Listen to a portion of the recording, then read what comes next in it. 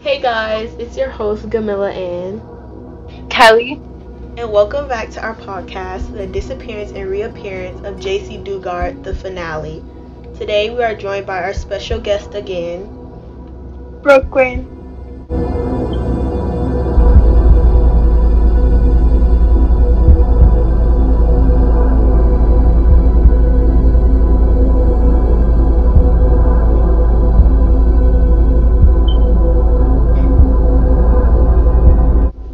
Okay, a recap from our last episode.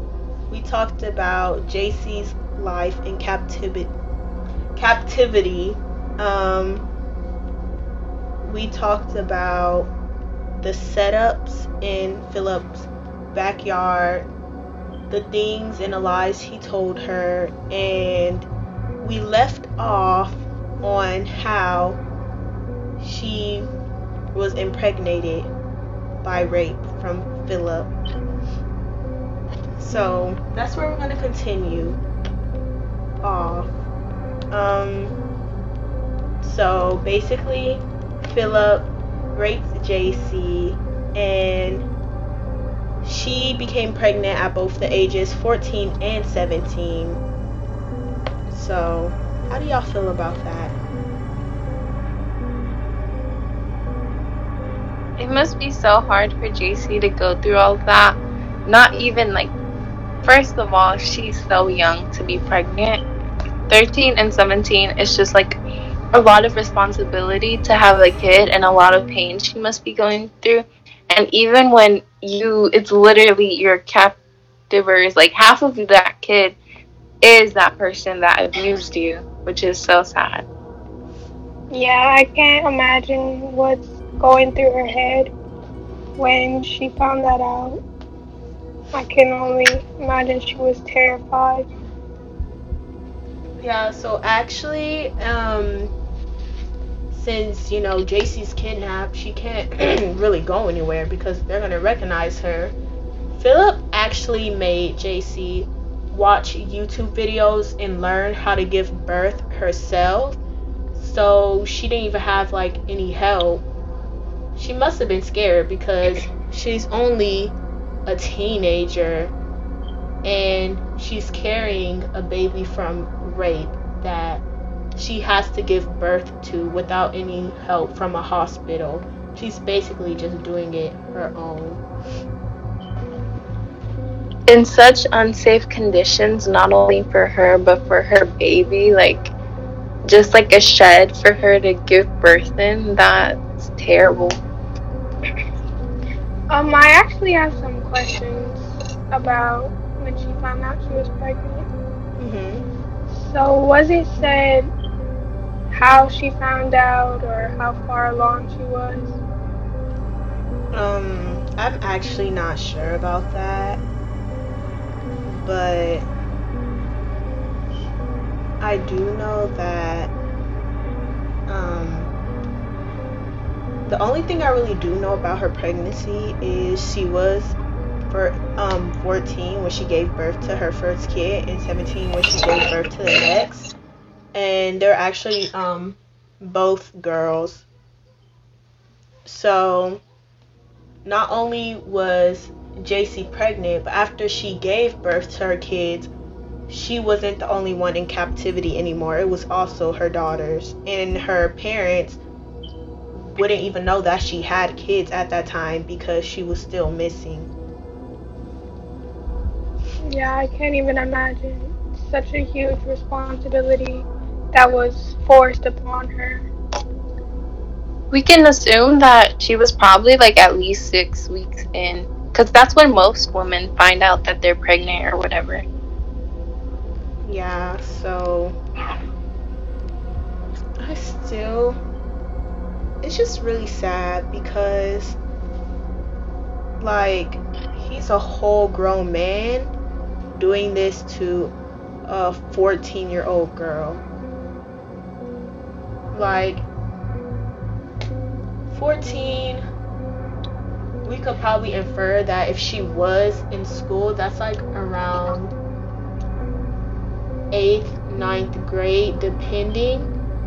So She was just barely a teenager carrying a child from rape. So I also would like to add, we should have added this the last episode, but the first time Philip did rape Jaycee, he raped her for 5.5 hours consecutively. So, like, I just think it's really messed up because here he is raping her, like, he's not even stopping. He's just going on and on for like 5.5 hours. Yeah, it's so sad. And especially on her first day of captivity, like, you just got kidnapped. You saw your stepfather, like, try to save you, but he couldn't. And then having to deal with this and the sick mind of Philip, it's just, like, disturbing. In Brooklyn, do you have anything to add?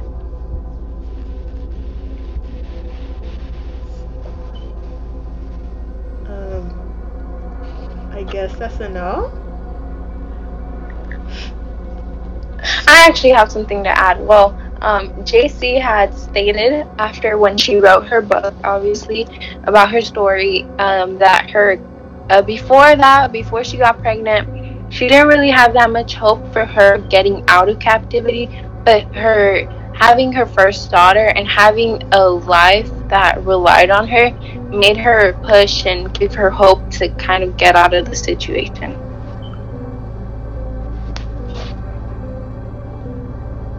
Okay.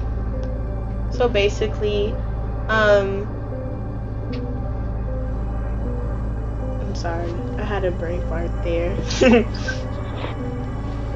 So after both of her daughters were, like, after she gave birth to them, she had to learn how to take care of her daughters from television. And she also was working to protect them from Philip because she didn't want them to go through the same thing that she did. So also during that time for captivity, she did homeschool her daughters. So, well, I don't really know if it's homeschooling, but she did teach her daughters in captivity. She had, like, in her little shed, later when she was freed, a lot of the policemen found that she had kind of like a little preschool setup that she had for her kids, because she didn't want her kids to be behind, and she taught them all their colors, their numbers, their letters. They were not behind. Like, once they got out of captivity, they weren't behind in school. They were just on track because Jaycee kind of wanted to protect them and also keep them busy by teaching them. Yeah, so Philip, what he actually did is he told Jaycee that her daughters were actually not allowed to refer to Jaycee herself as her mom, and her daughters thought Nancy was their mom, and Jaycee was supposedly, they taught the girls that Jaycee was their older sister. I think that's honestly sick. She had to go through all of this. She had to give birth to that man. For him to try to erase her position as their mother is disgusting. Yeah, that's definitely sick, because it's just messed up that he basically impregnates Jaycee against her will, and so she does her best to at least try to give her daughters a nice life and teach them during captivity. But then Philip comes and he's like, oh no, they can't call you their mom, they have to refer to my wife as their mom. You're only their older sister. Yeah, just to put that in their head at such a young age, I think it's terrible. Jaycee was really strong to step up and try to provide the best life she could for her children, with being with the circumstances she was in. And if I'm not mistaken, I had seen like an article or something where it said that Nancy, the a wife of Philip, might have been like infertile, and that's why Philip probably wanted them to like refer to Nancy as their mom. But it's still so messed up because JC was still teaching them and basically taking care of them, and they couldn't even call her like mom, and it had to be Nancy. Yeah, so even when Philip did allow Jaycee and her daughters to come in contact with like other people, and she was able to talk to other people, they still had to play that role that Jaycee was with her little sisters. In reality, it was a mom in captive with her daughter. So we also talked about this in the previous episode, how Jaycee was working with Philip and Nancy at the print shop. So we won't really go into much detail with that, but we are going to get to, since we are cutting on time, we are going to talk about how Jaycee actually was able to escape from her captivity. So this actually happened because, as we mentioned, Philip did already have a record. It wasn't something new. He already had a record. So he actually had a parole officer, and Philip went to go see his parole officer. I actually want to put the date, but on August 24th, 2009, Philip did go visit his parole officer, and he took Jaycee and her daughters. So he goes to see the parole officer, and Jaycee, she's still playing that cover up where her name is Alyssa, but that doesn't. So on like August 26th, he goes back to see the parole officer again, this time with Nancy, Jaycee, and the two girls. And so while she's playing the role of Alyssa, and she's covering for him out of fear, I'm guessing, Philip eventually, he does break down, and he just decides to confess that, you know, he kidnapped a girl, which allows Jaycee to, you know, reveal her identity, and that's how she is basically like freed. So in short, Philip ratted himself out. Imagine how hard it would be for Jaycee after all these years being in captivity. All she knew, basically, she grew up most of her life like in this little shed in the backyard. In her book, she stated that it was hard for her to come kind of like renew herself back into society with her daughter, and kind of build that daughter mother kind of bond that she didn't have with her two daughters for like the first couple years of their life. Yeah, she was such a young girl when it happened, having to endure this pain, this trauma for years. I can't even imagine what was going through her head. So the same day that Philip revealed that he basically kidnapped Jaycee and did all these things, he was charged with felony counts, a bunch of felony counts, and he was charged with rape and false imprisonment. And that same day, Jaycee was allowed, she was reunited with her mom. So, after all those 18 years, Jaycee basically, I just feel bad because, she was kidnapped at the age of 11 while walking to her bus stop.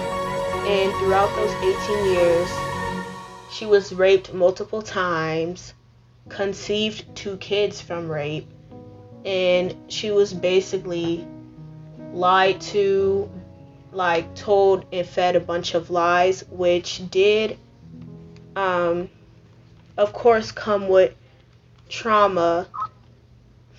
And Jaycee, she did feel that since they lied to her, she felt like her family didn't love her, which wasn't true. Her family was actually searching for her, and they never gave up.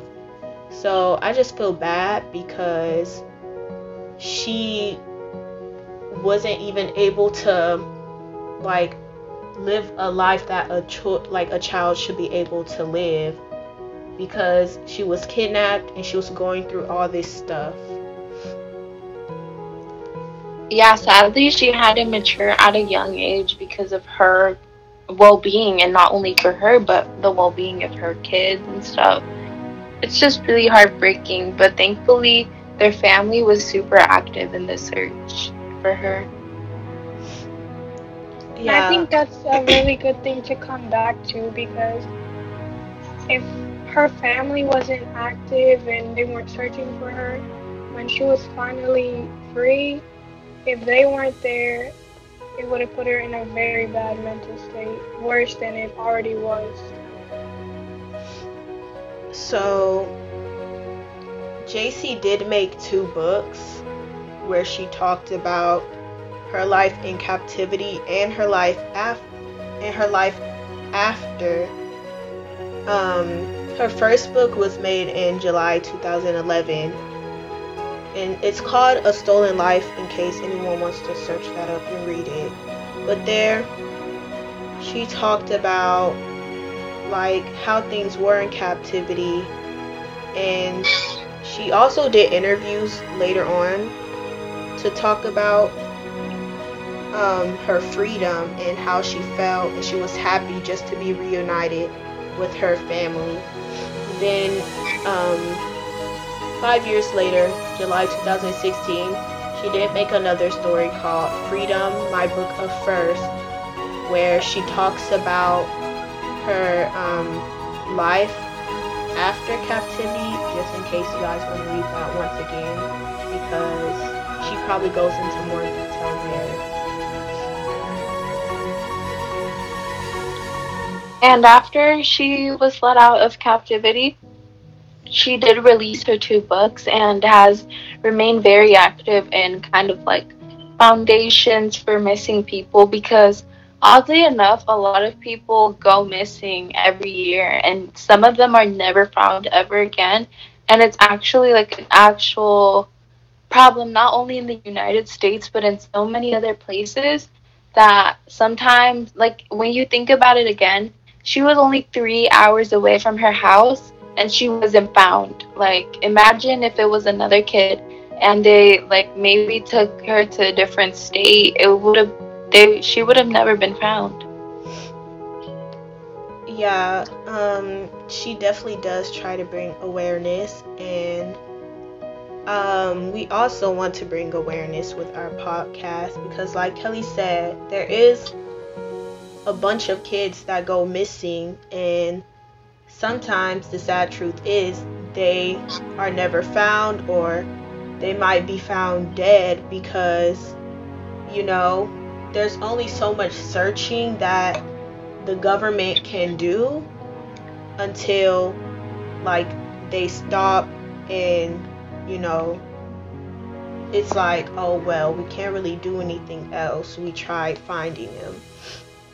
But luckily for Jaycee, she was able to see freedom and share her story.